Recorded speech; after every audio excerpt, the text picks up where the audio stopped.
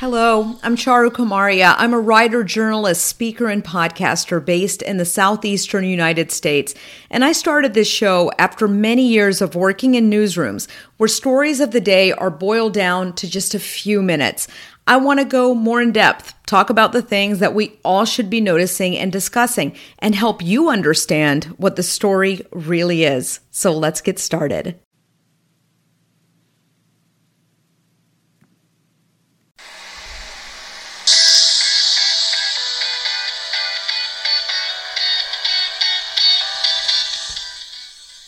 Hello and welcome to this week's episode of The Story with Charu, and I'm here with this great lady. Thank you so much for making time with me, Gilda Marina Syverson. Thank you, Charu. And she is a writer and she's a speaker. She's won numerous awards, and one of her most noteworthy, I would say, accomplishments is your memoir writing. And I'm in the process of reading this book, My Father's Daughter, From Rome to Sicily. And I saw just so many similarities in my own background, and it's a great read. It's very quick. I'm going to post all of this on the Instagram so you can link to it and see this lovely woman's face and her family pictures and also the book. But Gilda, I just have so much to ask you about this. Okay. And I don't know if we can fit it into one episode, one story, but we're going to see. First of all, what made you decide to take your parents to Italy? Oh, that's a good question. What made me, I had always wanted to go to Italy with my father, especially to his village, because he came over here when he was 15. Right. And he would always say, no, I write about it in the book. No, I have all those cousins I'll have to kiss when I'm there. And then one day he said, the truth is you and I would kill each other. Because as a young child, I was very sensitive and, very emotional, the most emotional one probably in the family. There are 8 siblings. There are 8 of us, 7 siblings. And so as I got older, I became wiser and, the culture was very patriarchal. Right. And, how that goes. We've talked about that before. And so Stu and I, my husband Stu and I, tricked him into going, and he fell for it. Yeah, so when I'm looking at the book, your father immigrated at 15. Yes. And that is, if you're really interested in reading this book, it is an easy read. It's one of those books that you are just saying to yourself before you turn in for the night, let me just get to this one section.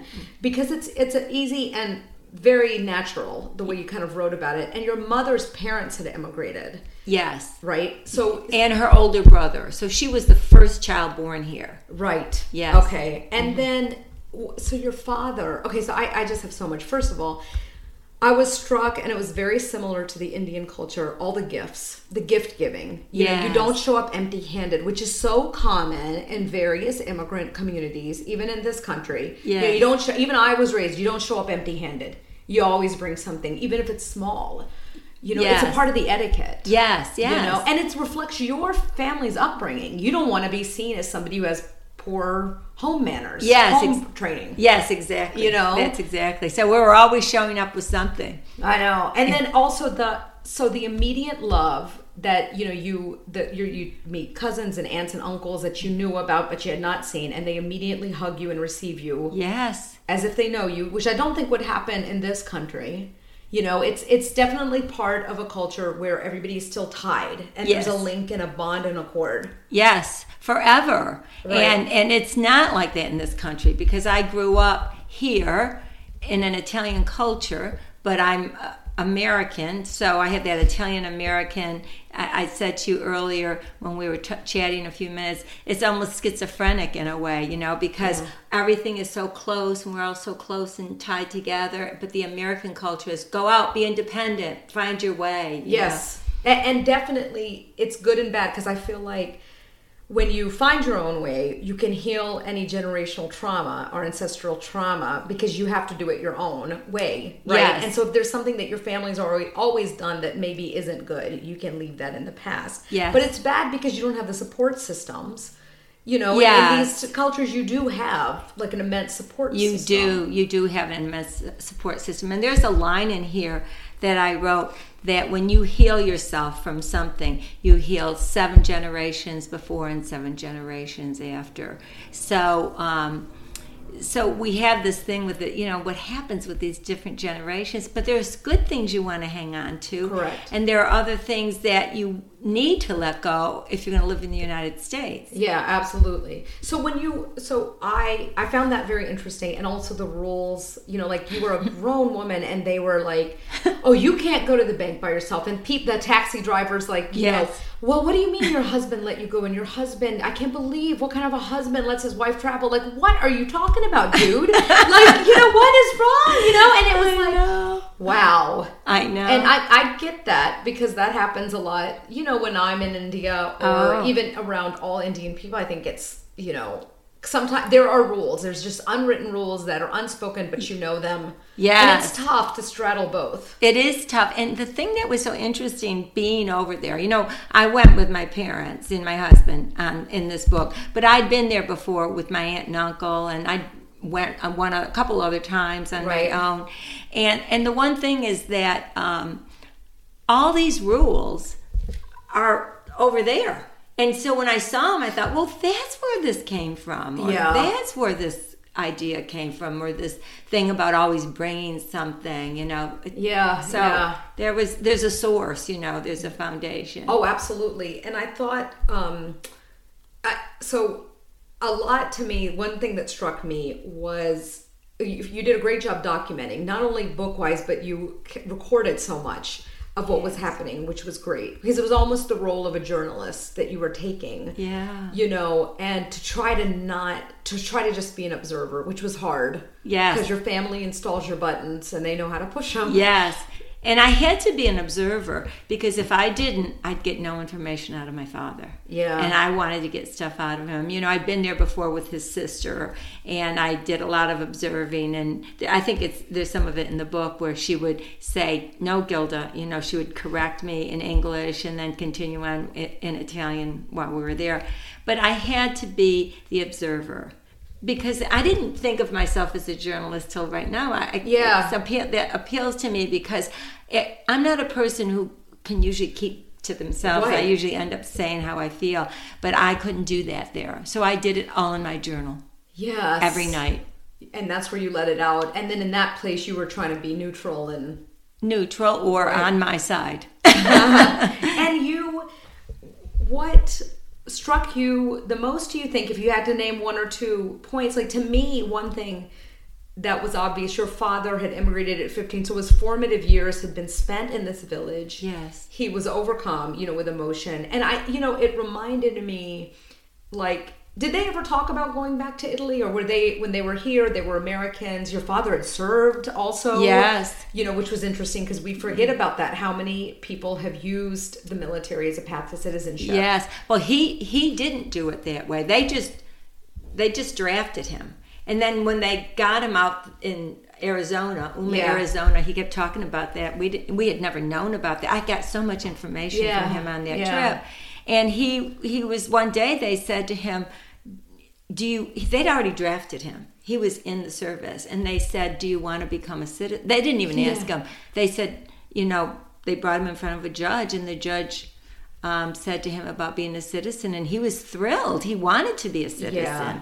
So he said yes, and off it went. And they didn't even use his correct name. Yes, I saw that. Yeah. Yeah. But so. And did he ever struggle with that he was giving up his Italian citizenship, and that sense of his, or was it, I know for immigrants from India, that's always an issue. And I know immigrants from Brazil, and it's always sort of like I guess you fear that you're giving up part of your identity to become part of this melting pot where things are going to change in a few generations. Exactly. I don't think he saw it that way. Okay. I think it was perception. I mean, that's how we would see it right now. Right. But he didn't see it that way. He was a citizen, and he was an Italian too. You know, Italians. That's beautiful. Italians kind of have that. You know, it reminds me of my grandmother when she said, at the time there'd only been Italian popes. And it reminds me of my grandmother when she said, "You don't understand the Pope. He's not saying don't use a birth control. He's saying, well,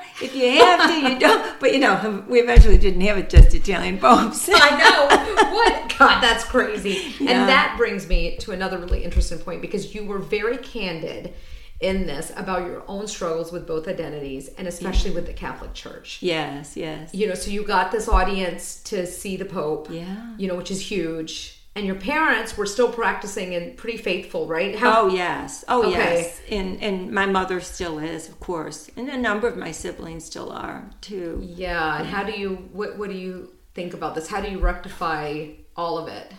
Well, I'm much more progressive thinking. So there are aspects of it that I appreciate. I love the ritual. I miss all that.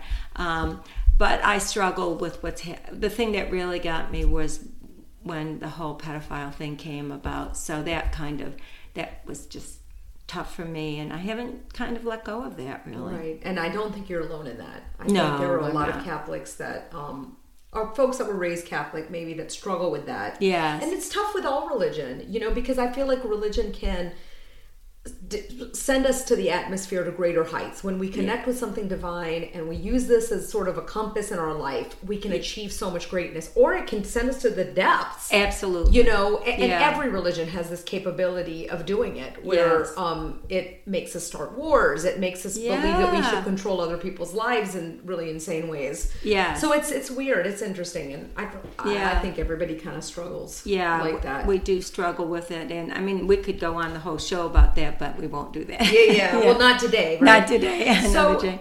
And your father, one thing I appreciated in the book is you were being very candid about like your mom and your dad and your, the patriarchal system, and your mom, sort of always deflecting almost to your dad. And I kind of also just felt like, doesn't that eat away at you?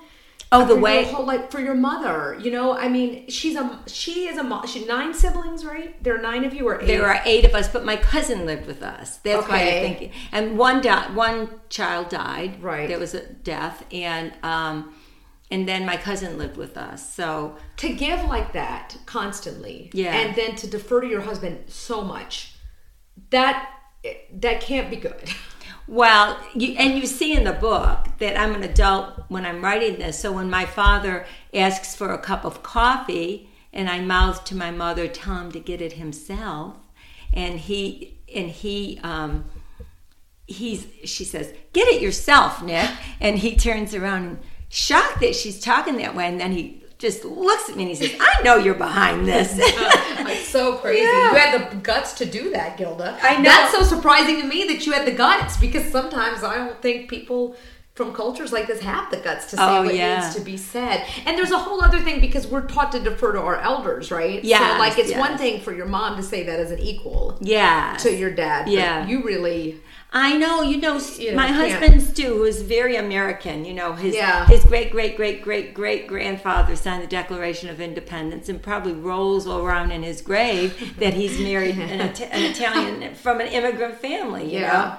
And so, so I don't know. I can't remember what I was going to say about that. You were saying that I was asking you how your mom, did that eat away at her? She's, 90 now? 92 now. 92. Almost 93. And I mean, to the give of yourself to that degree. I mean, I'm a mom, and I just can't, at some point, I would have to, I know that we've been raised differently. I get it. I get that the time is different, but I just feel like that, it sort of spoke to me as how women world over have constantly gotten this message to sacrifice yourself for everybody else. But you know what? The thing about it with my dad, he wanted that in his home. He was always king of the castle or the supreme commander.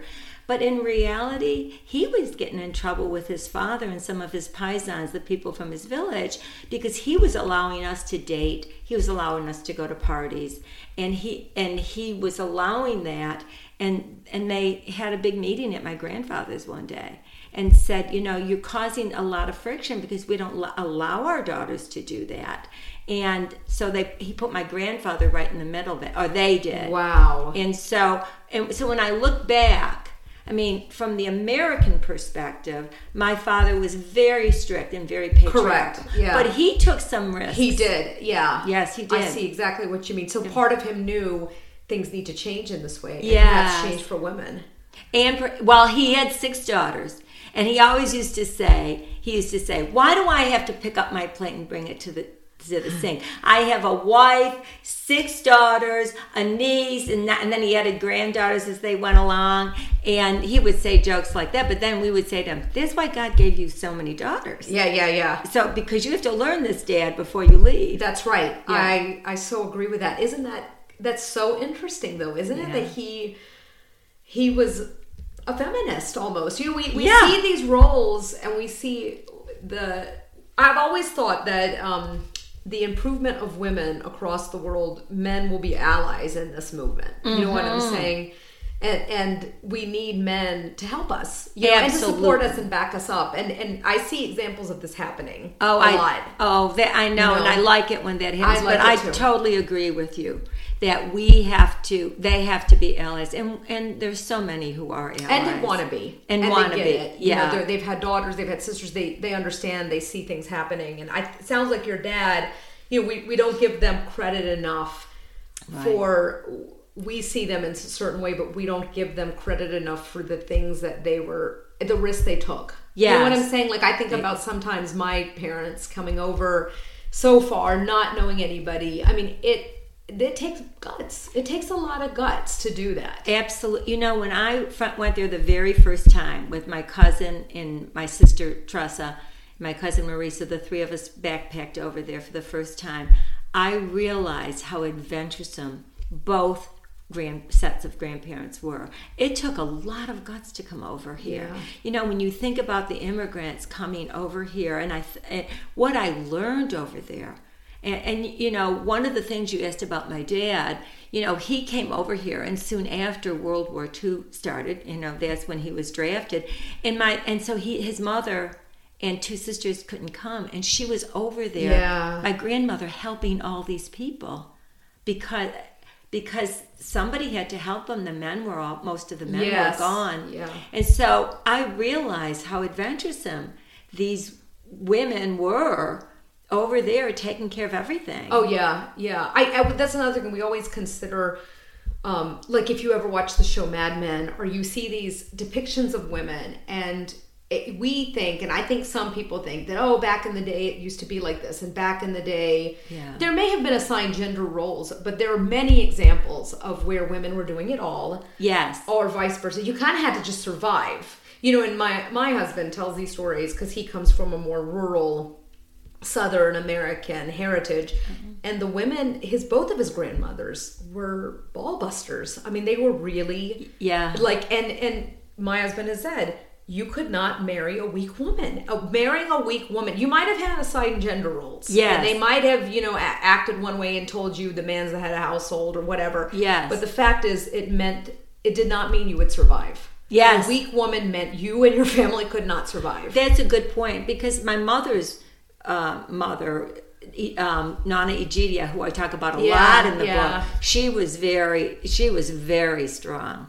Yeah. And in here, you know, and so I learned that they came over. I have pictures of the ships that, you know, during the journey of this book, I've met a genealogist, and I've seen the ships that they came over on, and you think, you know, they left everyone they loved back there, and with the knowing that they may never see them again. Yeah. You know, it's not like now we hop on the plane and go over. Or FaceTime somebody. Yes, exactly. It's so different. Yes. And it also, so it's something about them, this idea of starting over. Yeah. Appeal to them. Yes, and that's what I think makes I don't know if you've ever heard this, like every other generation is more similar. So myself and my siblings, we're more similar to my grandparents because we all left, except for one sibling, we all left Syracuse.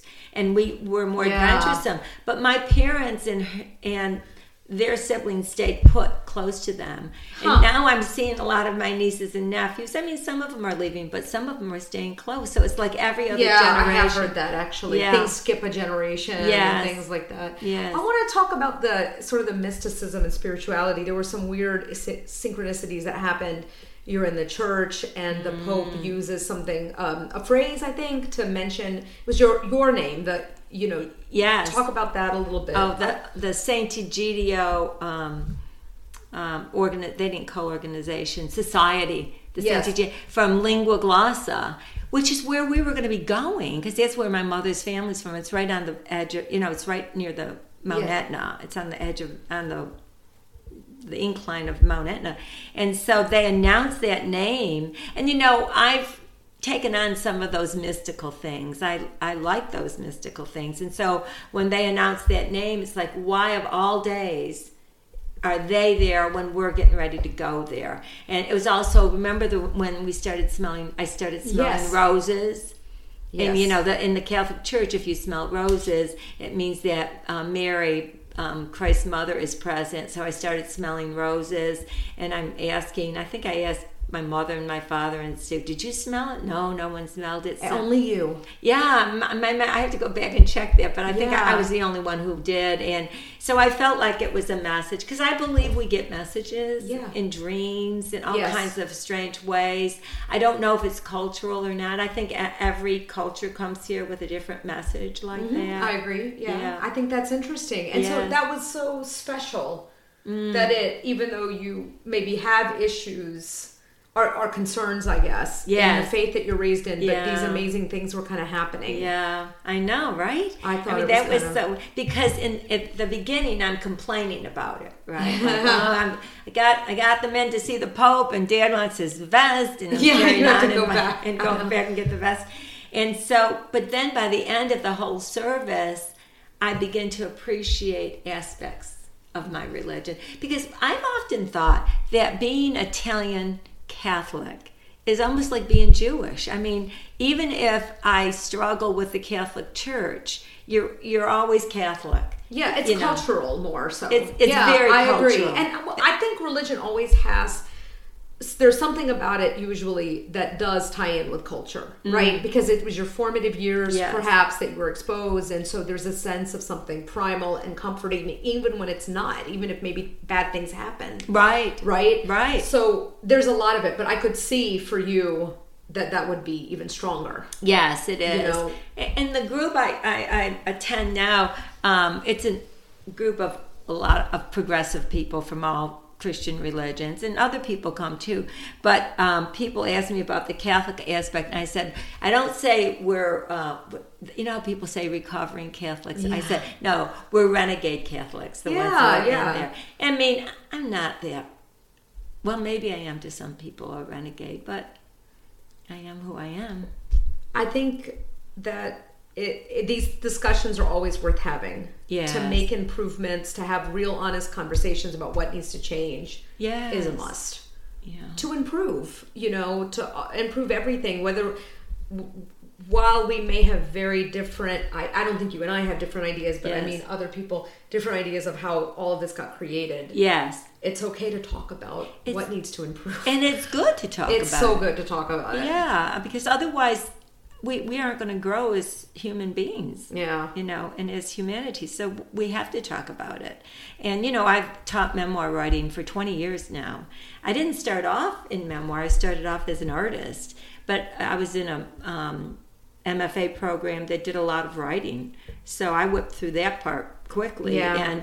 And so I got really involved in memoir writing. And I was going to teach it for 2 years, and now I'm on 20 years because people's stories are amazing. And They then, are. And then when they go into the story, they start seeing themselves and have those changes and the growth. The growth that we're talking about. It's almost like human evolution. Yes. Because you don't really stop evolving.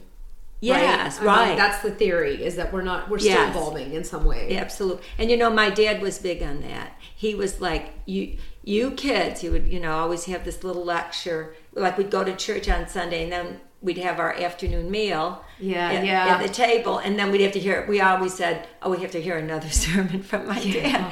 But he always said, I don't ever want you kids to stop growing. You just have to keep on evolving and growing. He really was a big believer of that.